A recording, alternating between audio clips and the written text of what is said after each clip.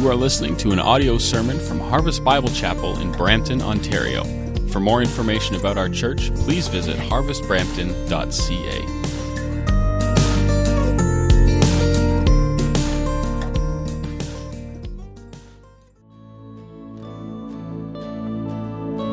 Let's bow our heads together. Almighty God, we thank you for the privilege of being able to stand in your holy presence because of what Jesus has done for us, because you sent your Son to die in our place, to be in your presence as a sinful human in the presence of a holy God. We should be dead, Lord, but we can stand in your presence and live. We can stand in your presence and be made alive because we have been given new life through the death, burial, and resurrection of Jesus Christ. And so, God, I pray that we would see you highly exalted, that we would see you as you truly are, that we would see ourselves as we truly are, who we are apart from you and who we are with you through Jesus Christ and by your Spirit. And God, I pray that as your word is open, that you would speak so clearly and so powerfully, Lord, all for your glory. God, we love you. We desperately need to hear from you. We need you to speak to us. So lead us and help us, we pray. In Jesus' name, amen. Amen. Well, please be seated.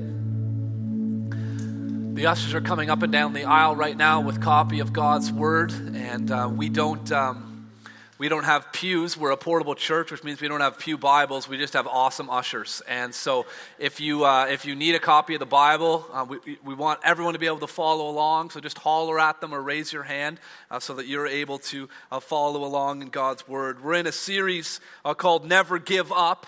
And we've been looking at the life of Nehemiah. And in order to really get a sense of where God's taking us in Nehemiah chapter 5 and chapter 6, I want us to actually begin in the book of Proverbs. And so if you could turn in your Bibles to the book of Proverbs, and then we'll get to Nehemiah in just a minute. The theme that's going to be running through this message is the idea of the fear of the Lord. The phrase fear of the Lord is going to appear twice in the passage that we're going to look at today. The whole concept of fear or being afraid or being frightened is all over this passage of Scripture in Nehemiah that we're going to get to. But look at Proverbs chapter 1, verse 7. It says that the fear of the Lord is the beginning of knowledge. The fear of the Lord is the beginning of knowledge. Chapter 9, verse 10 says it's the beginning of wisdom. What we're going to see when we get to Nehemiah is by the time we're done today, the wall's going to be finished. But I'm not sure if you've experienced this in your life. I'm still a young man, but I've seen it time and time again that the closer you get to the end, the closer you get to that ultimate victory, that final breakthrough, those last few steps to cross that finish line are so often the hardest. Because the opposition gets so much more intensified. As I've been talking to people in our church, God has been working in us and through us as individuals and as a body together as we've been looking at this idea of never giving up, as we've been studying the life and legacy of Nehemiah. But at the same time, opposition has been hitting us like never before. And what we're going to see in Nehemiah chapter 5 and 6 is that the opposition is going to change its strategy. It's going to start coming in surprising ways. It's going to come from different angles. And there's such a need for wisdom, such a need for knowledge, because there's going to be so many instances where Nehemiah is asking, what do I do in this situation? And so many instances where we need to be asking, what do we do in this situation? But it's the fear of the Lord that is the beginning of knowledge. But what is the fear of the Lord? The fear of the Lord, that's the theme of the book of Proverbs. Look at Proverbs chapter 2, verse 1. It says, "My son, if you receive my words and treasure up my commandments with you." Now look down at chapter 2, verse 5. "Then you will understand the fear of the Lord." The fear of God is not that you're afraid of God, but the fear of God, as it's defined in chapter 2, is to love God's word, to believe his commands, to receive them as his good instruction to us. Then turn to Proverbs chapter 8, verse 13. Proverbs 8:13 says, "The fear of the Lord is hatred of evil."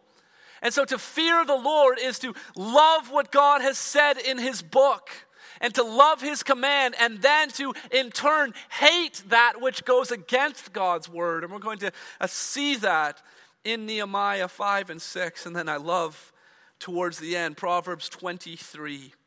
Proverbs 23.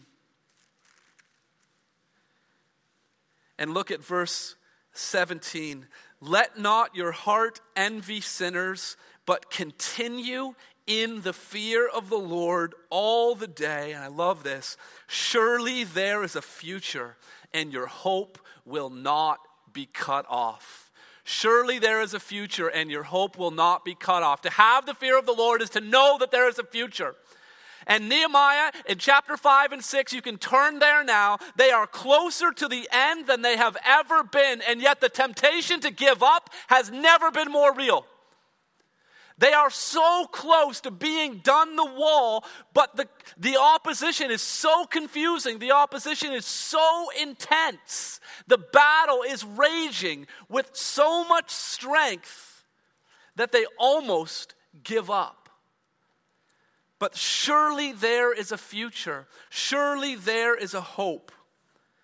And we should never give up.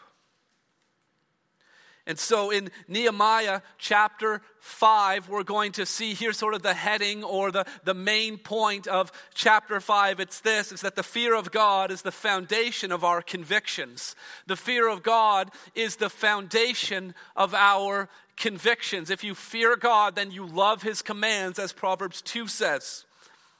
Now take a look at chapter 5, verse 1. Opposition is now going to come from the inside. Up until this point, all the opposition has come from the outside. Sanballat and Tobiah and all the enemies all around them. But in some ways, opposition on the outside caused them to be more united on the inside. You got priests working beside merchants. You got people carrying their swords with one hand and doing the work with the other hand. You've got people working together. But in chapter 5, opposition is going to come on the inside. And that unity that was so powerful and so strong in chapter 3 and chapter 4, it's on the brink of falling apart in chapter 5. So as the wall is going up, chapter 5, verse 1, "Now there arose a great outcry of the people and of their wives against their Jewish brothers." This is an internal problem, not an outcry against some enemy out there, but a cry against the brother within the walls of the city. Here's why, verse 2. "For there were those who said, with our sons and our daughters we are many, so let us get grain that we may eat and keep alive." There were people who were just struggling to put food on the table. And they were trying to make ends meet. Then look at verse 3. "There were also those who said, we are mortgaging our fields, our vineyards, and our houses to get grain because of the famine." And so you've got people who are struggling to put food on the table. You've got other people who are struggling. They've got to pay their bills. They've got a mortgage they need to pay. Then verse 4, "And there were those who said, we have borrowed money for the king's tax and our fields and our vineyards." These people got bills to pay. They also got their taxes that they need to pay. These people are struggling economically, but their outcry is against their brothers. Look at verse 5. "Now our flesh is as the flesh of our brothers. Our children are as their children. Yet we are forcing our sons and our daughters to be slaves, and some of our daughters have already been enslaved. But it is not in our power to help it, for other men have our fields and our vineyards." Verse 6, "I was very angry when I heard their outcry and these words." Now what was happening here is it's very, very complicated. You've got environmental factors in verse 3. It says that there was a famine. You've got economic factors in verse 4 where it says that people are in debt and they have mortgages to pay. You've got political factors, taxation in verse 4. Social factors, you've got slavery in verse 5. Now, this didn't happen overnight. Nehemiah had only been there a matter of months. And so a famine doesn't come that quickly. People don't get themselves in this kind of debt that fast. And so what we find out here is this outcry comes in the middle of the building project, but Nehemiah is learning about something that was really months, even years in the making. This is what had been happening in the city of Jerusalem and the surrounding area, and the intensity of all of the farmers not working on their farm and now focused on building the wall, the concentration of all of the effort has brought these social, economic, environmental, political factors. It's all boiling over now. And if this doesn't go well, listen, they needed to be united to finish this wall. They got half their people guarding and half the people working. And so if they're divided against one another, something's going to give and the project is going to fall apart. Nehemiah is learning about this for the first time. His initial reaction is that he was very angry. Then in verse 7 it says, I took counsel with myself. Nehemiah knew the truth from James chapter 1 that the anger of man does not bring about the righteousness of God. And he didn't want to respond strictly out of anger, so he took counsel in and of himself, and then he took steps to deal with this this crisis that the people were facing internally. Verse 7 says, I took counsel with myself, and I brought charges against the nobles and the officials. I brought charges against the nobles and the officials. I said to them, you are exacting interest, each from his brother. So he met with them initially personally, and he talked to them about this issue of extracting interest, because Nehemiah knew God's word, and he knew that one Jewish man was not allowed to charge interest on a loan to another Jewish man. That was against God's word. That was against his law. Let me show you a couple of places. Deuteronomy chapter 23:19 on the screen here. You shall not charge interest on loans to your brother. That's exactly what Nehemiah says in verse 7. You are exacting interest each from his brother. Interest on money, interest on food, interest on anything that is lent for interest. Similarly, Exodus 22, verse 25, just 2 chapters after the 10 Commandments. If you lend money to any of my people with you who is poor, you shall not be like a moneylender to him, and you shall not exact interest from him. And so there are these people, they're trying to put food on the table. They're trying to pay their bills. They're trying to pay their taxes. And so they went to people, the wealthy people within the community, and said, can you help us? And they said, sure, I can help you. And here's the interest rate. And here's how I'm going to actually profit from your misfortune. Here is how I'm actually going to benefit from what you're struggling with. This isn't bearing one another's burdens. This isn't acting like the family of God. This was contrary to God's word. So initially, he met with them personally and said, you are breaking God's law. And then it goes on in verse 7, he says, and I held a great assembly against them. So he met with them privately, but their sin was not merely private. Their sin was against specific people, many people in the community who were crying out against them. Some things can be dealt with privately behind closed doors. Other things, when people sin against other people, those other people need to be involved. And so they held a great assembly. And he, again, made clear that they were breaking God's word. Verse 8, I said to them, we, as far as we are able, have brought back our Jewish brothers who have been sold to the nations. but you sell your brothers that they may be sold to us. And Nehemiah is saying, don't you see the irony here? Don't you see how backwards this is? We have returned to Jerusalem so that we could be free. We were exiled in Babylon, and then the Persians have sent us home. We were slaves over there. Now we're supposed to be free, and you have done something based on your greed, based on your selfishness. You now are enslaving your own brothers. And see the repetition of the word brothers. Twice in verse 8, once in verse 7, once in verse 5, once in verse 1. God's people are supposed to be a family. And Nehemiah says, this is not right what you've been doing. Look at verse 9. So I said, the thing you are doing is not good. Ought you not, notice this, to walk in the fear of our God, to prevent the taunts of the nations and our enemies. Nehemiah just looks them boldly in the eye and says, what you're doing is not good. Why was he able to do that? Because the foundation of his conviction was the fear of God. Nehemiah didn't tell them, what you're doing is not good because, it just bothers me personally. Or it's contrary to public opinion. He says what you're doing is not good because what you're doing does not line up with the Word of God and is not in line with the fear of God. That's the basis on which he says what you're doing is not good. Listen, we live in a society where no one is telling anyone what you're doing is not good. Everyone is just saying, just do whatever you want to do. Why? Why do we live in a world where no one is confronting one another? Why do we live in a world where words like not good or words like ought aren't part of our vocabulary, where everyone just says, do your own thing, believe what you want to believe, act how you want to act? Why do we live in a world like that? Because we live in a world that doesn't fear God.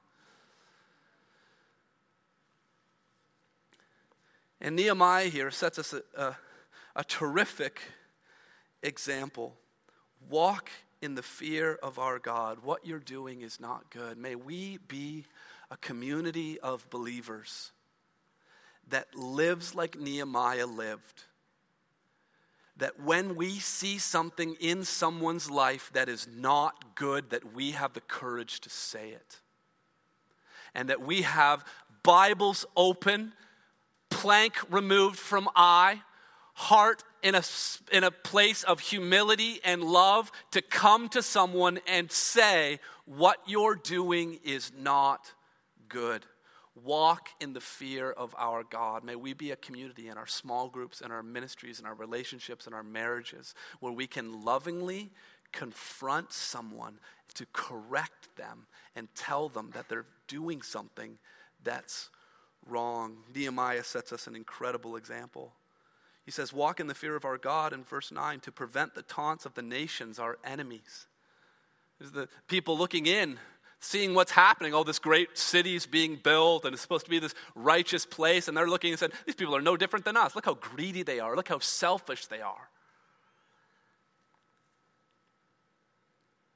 Verse 10, Nehemiah says, moreover, I and my brothers and my servants are lending them money and grain. So Nehemiah says, listen, I'm making a loan, but I'm making loans biblically. I'm following God's command. He says, let us abandon this exacting of interest. We need to walk in the fear of God. At this particular meeting, when Nehemiah is talking about interest and the fear of God, he probably had the scroll that he opened up was probably Leviticus chapter 25. Look at what Leviticus chapter 25 says. It says, if your brother becomes poor and cannot maintain himself with you, you shall support him as though he were a stranger and a sojourner, and he shall live with you. Take no interest from him or profit. Don't benefit from someone's hardship. It says, but fear your God. It's the fear of God. That's how we know what we should do or what we shouldn't do. That's how we know the difference between what's right and what's wrong.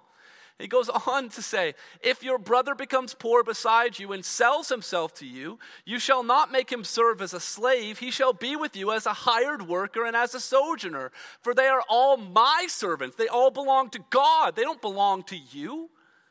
whom I brought out of the land of Egypt. They shall not be sold as slaves. You shall not rule over them ruthlessness, but you shall, say it with me, fear your God. The fear of God is the foundation of our convictions. This is how we know what's right and what's wrong. This is how we know what's true and what's false. The world out there has no leg to stand on. There's no foundation. There's no reason to believe anything. There's no reason to hold anyone accountable for anything because there's no fear of God. God says you shouldn't own your brother as a slave because I own that person. When you take the fear of God out of a society, out of a culture, when you take the fear of God out of a church, scary things happen. When you don't fear God, you do horrible things to people made in the image of God. That's the 6 o'clock news. People who don't fear God do horrible things who are made in the image of God, who belong to God. And so Nehemiah lays it out there. Listen, he sets such an amazing example, but I believe there's an even better example. Keep reading, verse 11. Return to them this very day their fields, their vineyards, their olive orchards, their houses, and the percentages of money, grain, wine, oil that you have been exacting from them. He says, make it right. Today is the day to make it right. Verse 12. Then they said, we will restore these and require nothing from them. We will do as you say. So Nehemiah is a great example of giving correction, but there is a better example here. The nobles are an incredible example of receiving correction. I've said this time and time again. How you respond when you realize you've done something wrong is the most important thing about you. Let's be honest with ourselves here. It's not a question of if we sin sometime in the future. It's when we sin sometime in the future. And we're going to be blind to it. We're not going to see it. And someone is going to show it to us. They're going to have to lovingly confront us and correct us. We might not like how they do it. But how you respond in that moment is so crucial to who you are as a person.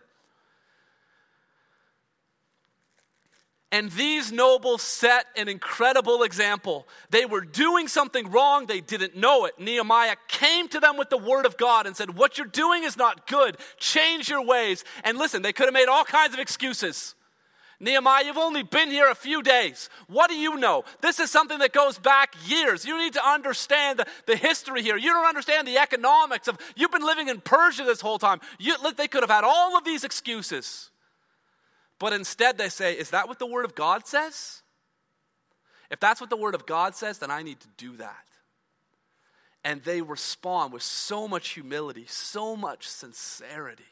They know they've done something wrong, and they choose to make it right. They walk in repentance.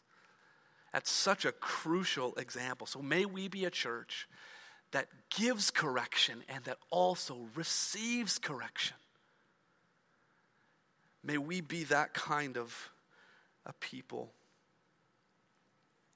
And so the rest of this section here from verse 12 down to verse 13, Nehemiah sort of formalizes things. He has them swear an oath to confirm, yes, we will do what we've said we've done. And then in verse 14 to 19, Nehemiah explains how he handled his own finances with integrity and with generosity. I just want you to look at verse 15. It says, the former governors who were before me laid heavy burdens on the people and took from them their daily ration, 40 shekels of silver.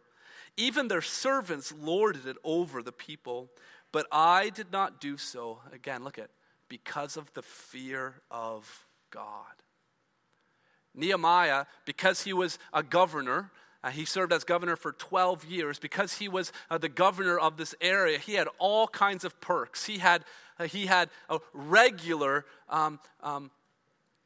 regular amounts of funds that were being sent his way from the king of Persia. He had a regular salary. He was also expected to lay burdens on the people. He was supposed to collect a tax himself, not for infrastructure like our taxes, but just to make him more wealthy. And he just refused to. And the reason why he refused to was because of the fear of God. That is the foundation of our convictions. And so there was an internal problem that Nehemiah had to deal with, and it was the fear of God that gave him the wisdom to do that. And listen, the construction of the wall almost came to a screeching halt. But God used Nehemiah, used the fear of God, used wisdom to allow things to continue. So the fear of God is the foundation of our convictions. Also make note of this. The fear of God is the source of our courage. The fear of God is the source of our courage. Look at chapter 6 and verse 1. It says, "Now when Sanballat and Tobiah and Geshem the Arab and the rest of our enemies heard that I had built the wall and that there was no breach left in it, although at that time I had not set up the doors in the gates, Sanballat and Geshem sent to me saying, 'Come and let us meet together at Hakkephirim in the plain of Ono.'" So here are the enemies. The enemies know that the wall is very close to being completed. They tried mocking the people. Oh, even if a fox were to try to stand on the wall, it'd come collapsing down. What are these feeble Jews doing? Are they going to build it in a day? Mocking didn't work. They tried to threaten the people. We're going to attack you by night. We're going to destroy what you've been trying to do. That didn't work. And so now what do they try? Now the strategy changes. The end goal, stopping the construction of the wall, is the same, but now they're taking a different strategy. Hey, let's just come to a meeting. And rather than challenging Nehemiah, and rather than trying to just flat out defeat him or destroy him or kill him, what they're trying to do is have him to compromise. Just meet us halfway. The plain of Ono, that was about halfway between Samaria and Jerusalem. And let's just meet halfway. You see, here's the thing about Satan. Sometimes Satan comes at us and the temptation is so right in front of our face. It's so blatant. He's tempting us to do evil. That's one way that he tries to attack us. Other ways that he tries to attack us are a lot more subtle, a lot more clandestine, a lot more undetectable. But for whatever reason, Nehemiah knew that this was not a good meeting for him to go to. If you look at the end of verse 2, he says, "But they intended to do me harm." Nehemiah had wisdom. He had discernment because he was walking in the fear of God. He knew that there was no room for compromise. And I love his wording here, verse 3. "And I sent messengers to them saying, 'I am doing a great work and I cannot come down. Why should the work stop while I leave it and come down to you?'" He says, "I'm doing a great work." And here at Harvest Bible Chapel, we're involved in a great work. And the great work involves the Great Commission, which is making disciples. And the great work involves the greatest commandments, to love God and to love our neighbor. And we are unashamedly inviting everyone who comes through these doors to join us in this great work. And if you're here today and you find yourself continually compromising, continually being lured into the ways of this world and the ways of sin, maybe the reason why you're continually lured into those things is because you have nothing better to do. And what we are trying to do is offer you something better to do. We are offering you to join into this great work. Yeah, I could join into that juicy gossip conversation over there, but I'm doing a great work.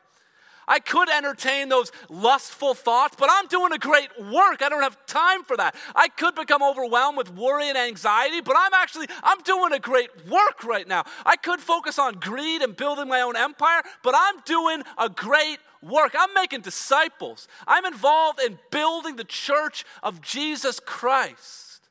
I'm doing a great work. I love his response. They didn't take no for an answer, though, in verse 4. And they sent to me 4 times in this way, and I answered them in the same manner. Sometimes you just got to keep saying the same thing. The temptation just keeps coming. Verse 5, in the same way, Sanballat, for the 5th time, sent his servant to me with an open letter in his hand. So that's like a blog post, okay? It's written to Nehemiah, but it's online. It's for everybody to see. And so the letter is open, so everyone that it changes hands with, everyone's allowed to read it. It's intended for as many people as possible to read it. Verse 6, in it was written, it is reported among the nations and Geshem. Every kind of gossipy letter always says, I feel this way about what's going on, and there's a lot of other people who agree with me. And so he says all the nations, and he drops the name of Geshem, who was an influential leader and also an opponent to what God was doing. It also says that you and the Jews intend to rebel, and that is why you are building the wall. And according to these reports, you wish to become their king. You have also set up prophets to proclaim concerning you in Jerusalem, there is a king in Judah.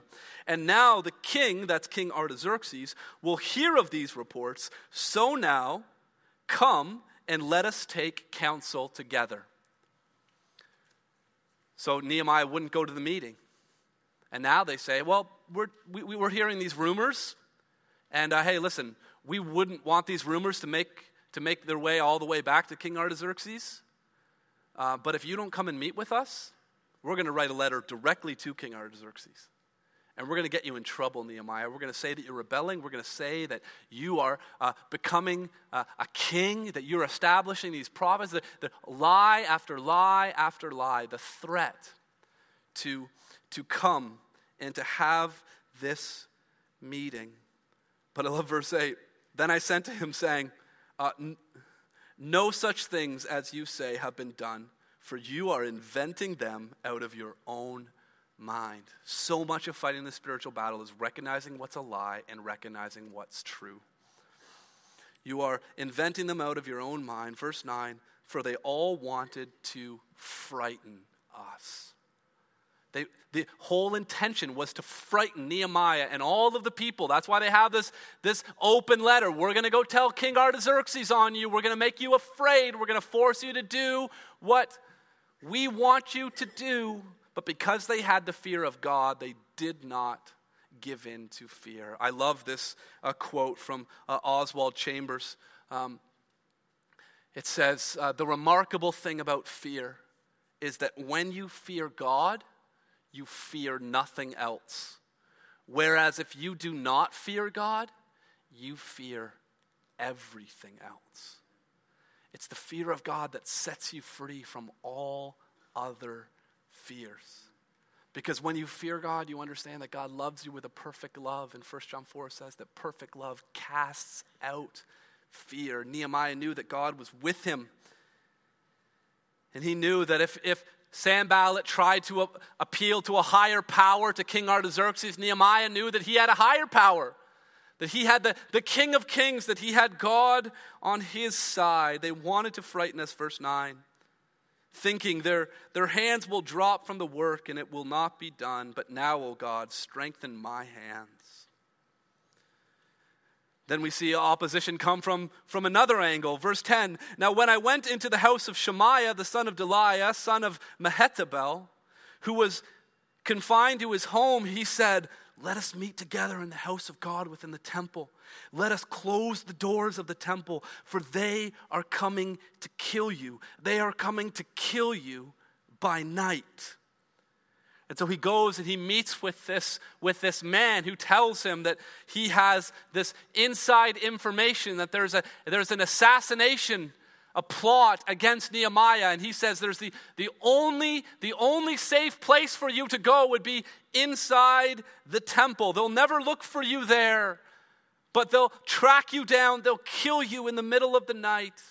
Verse 11, but I said, should such a man as I run away?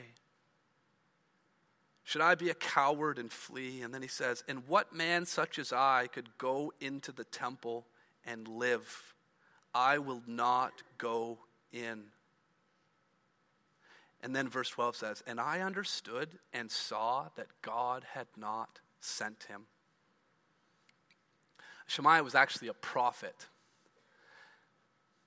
And it was sort of understood that Shemaiah had this sense from God, this word from God that he needed to tell Nehemiah that God is telling you to go into the temple and to protect yourself because of this assassination plot that's coming on you tonight. But Nehemiah, so clearly, how did he know? In verse 12, I understood and saw that God had not sent him. Here's how he understood. He was telling him to go into the temple. Nehemiah's response in verse 11 says, could such a man as I go into the temple and live? You see, the Bible makes it very clear that the only people who could go into the temple were descendants of Levi. The only people who could go right into the temple were descendants of Aaron. Nehemiah was not from that tribe. He was not a priest. He was not a Levite. He's not allowed. He would be breaking God's law in going into the temple. So no prophet could be telling him to do something that is contrary to God's revealed word. Listen, there's a lot of people on television claiming to be prophets. There's a lot of people in this city claiming to be prophets. We need wisdom. We need knowledge. We need discernment in order to determine, are they legitimate prophets? Are they actually speaking for God? Well, here's the easiest test. Is what they're saying as a prophecy, is it in line with God's word or is it contradicting God's word?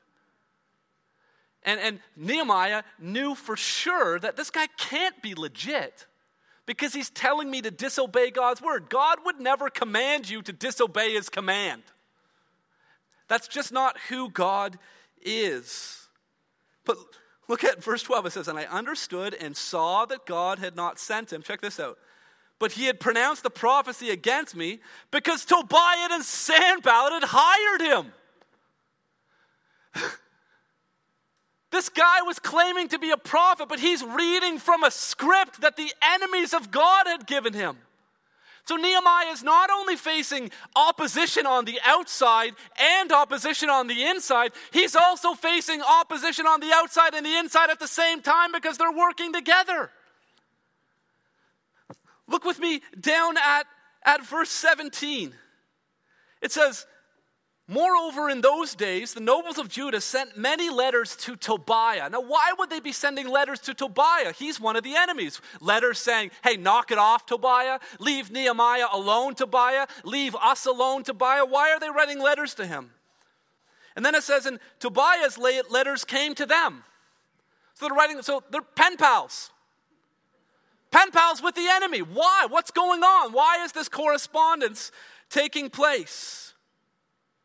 Verse 18, for many in Judah were bound by an oath to him, unequally yoked in some sort of a business relationship. And it goes even deeper than that. Check this out. Because he was the son-in-law of Shechaniah, the son of Era, and his son, Johanan, had taken the daughter of Meshullam, the son of Berechiah, as his wife. Not only did he have these oaths, these business relationships, he also had a Jewish noble as a father-in-law. He also had the son of a Jewish noble as a son-in-law. Compromise. The marriage between a believer and an unbeliever, and the parent who doesn't have the wisdom to say what you are doing is not good. Ought you not to walk in the fear of God?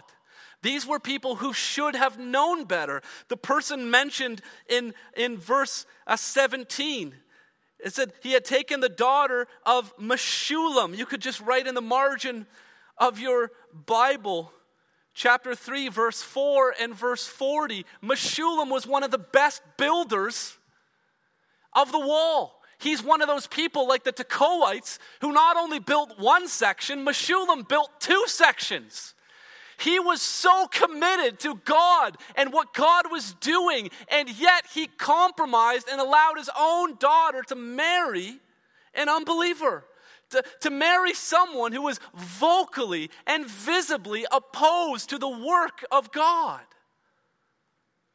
And check this out, verse 19. And they spoke of his good deeds in my presence. These nobles were always trying to tell Nehemiah, Tobiah's not so bad, man. You just misunderstand him. He's a really good guy.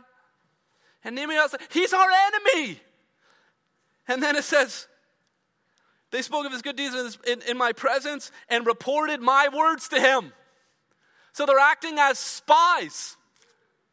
That the place where Nehemiah was placing the guards and the times in which those guards would change and the different points of weakness in the wall. These nobles were reporting everything Nehemiah was saying to the enemy. And then I love this. And Tobiah sent letters to me to make me afraid. And so there's these letters going back. The nobles are writing letters to Tobiah. Tobiah is writing letters to the nobles. And the nobles are saying, Tobiah is not such a bad guy. Look at this letter. Look what he's writing. Nehemiah all the time is getting these letters from Tobiah being like, I'm going to destroy you. And I'm your enemy. And it's over. And I'm trying to make you afraid.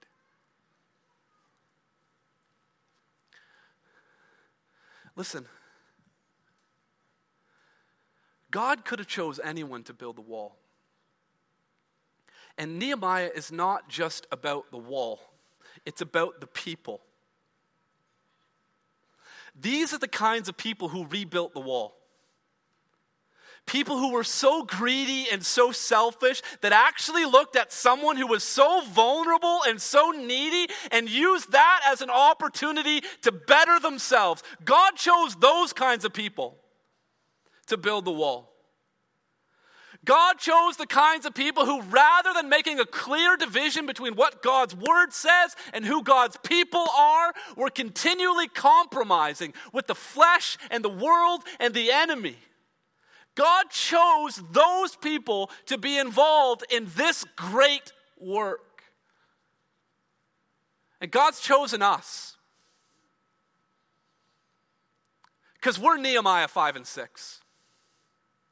We're greedy. We're selfish. We're compromised. And yet God has called us to build something. And God has called us that in the process of building that he would build us up as well. Are you ready for some good news? Because this has been a little bit of a negative one here. But look at verse 15. And we close here. In the midst of all of this compromise, all this opposition, people betraying Nehemiah left and right. And 1 second they're building the wall, the next second they're helping someone else tear it down. I love it in verse 15, in the middle of all of it. So the wall was finished on the 25th day of the month of Elul in 52 days. God took this ragtag people that at some moments were so united and so committed, and at other moments were so compromised and so divided. God took this ragtag group of people and did unbelievable things through them and to them. Verse 16, and when all our enemies heard of all of it, all the nations around were afraid. We're not afraid, they're afraid. And fell greatly in their own esteem. For they perceived, notice this, they perceived that this work had been accomplished with the help of our God. The outsiders who were trying to make them afraid, now they're the ones who are afraid. Because they tried to do everything they could to stop it. They tried mocking, they tried threatening, they tried using people on the inside, using people on the outside, but they just couldn't stop what God was doing. And at the end of the day, all they could recognize is that this isn't just a human thing that's happening here. What's happening here has been done with the help of God Almighty. And may God look at your life. And may God look at your family. And may God look at our church. And may God say that or may people around you say, what is happening here can only be explained because God is in it. And God is working. Because God finishes what he starts. These people, these broken people were used to rebuild a broken wall, and God had a plan to rebuild them in the process, to free them of their greed, to free them of their selfishness, to free them of their compromise, and to live completely for him so that the walls could be strong and that the people could be strong. God finishes what he starts. And when we think about him finishing what he starts, this isn't just what he started 52 days and then he finished it. No, this is something that he started in creation. And this is something that he is committed to finishing. He who began a good work in you will carry it to completion until the day of Christ Jesus. And as we think about this Sunday and coming to the Lord's table and taking the cup that symbolizes his blood and the bread that symbolizes his body. And as we think about Nehemiah chapter 5 and 6, there was a lot of confusion and a lot of rumors going around about Nehemiah. The open letter said, hey, you're a king, aren't you? You're a king trying to lead a rebellion. Or you should go into the temple. Nehemiah says, listen, I'm not a priest. I can't go in the temple. I'm not a king. I'm not leading a rebellion. But what Nehemiah did was setting the stage for someone to come to Jerusalem. And rumors were going to spread about him. Rumors that he was a king who was leading a rebellion. And Jesus said to Pilate, he said, yeah, I'm a king. My kingdom's not of this world. And when Jesus suffered and died on the cross, on his cross was the inscription, Jesus, King of the Jews. And Nehemiah, that I can't go into the temple. I'm no priest. Jesus came. He wasn't just a king. He was also a priest. He's our great high priest who cleansed the temple of everything that had defiled it, and who, when he suffered and died on the cross, he wasn't just the priest, he was also the lamb that was sacrificed. And when he suffered and died, that very temple that Nehemiah couldn't enter into, and that veil that separated the holy place from the Holy of Holies, Jesus, when he said it is finished, that veil that separated the very presence of God was torn in two. God finishes what he starts. And he has made a way for us to be rebuilt, to be restored, to be made new through his Son, Jesus Christ. And this is who we remember when we take these symbols in our hands. And so let's pray as we prepare for this moment. Heavenly Father,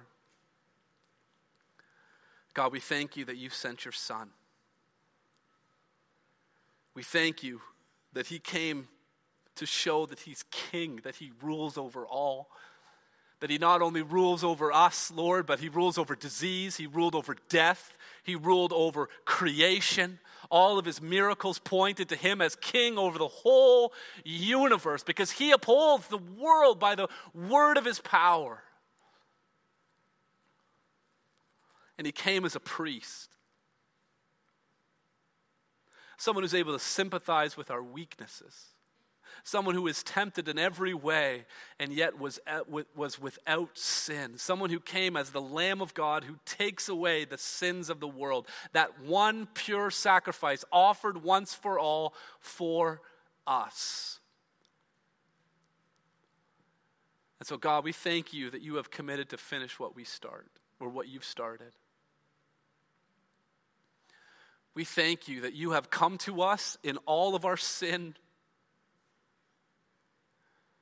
all of our fear, all of our greed, all of our lust, and you have come and you have changed us, and you are changing us by your grace from one degree of glory to another.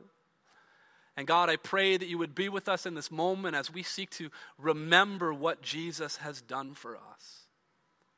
Help us, we pray, in Jesus' name. Amen. This has been an audio sermon from Harvest Bible Chapel in Brampton, Ontario. For more information about our church or to contact us, please visit harvestbrampton.ca.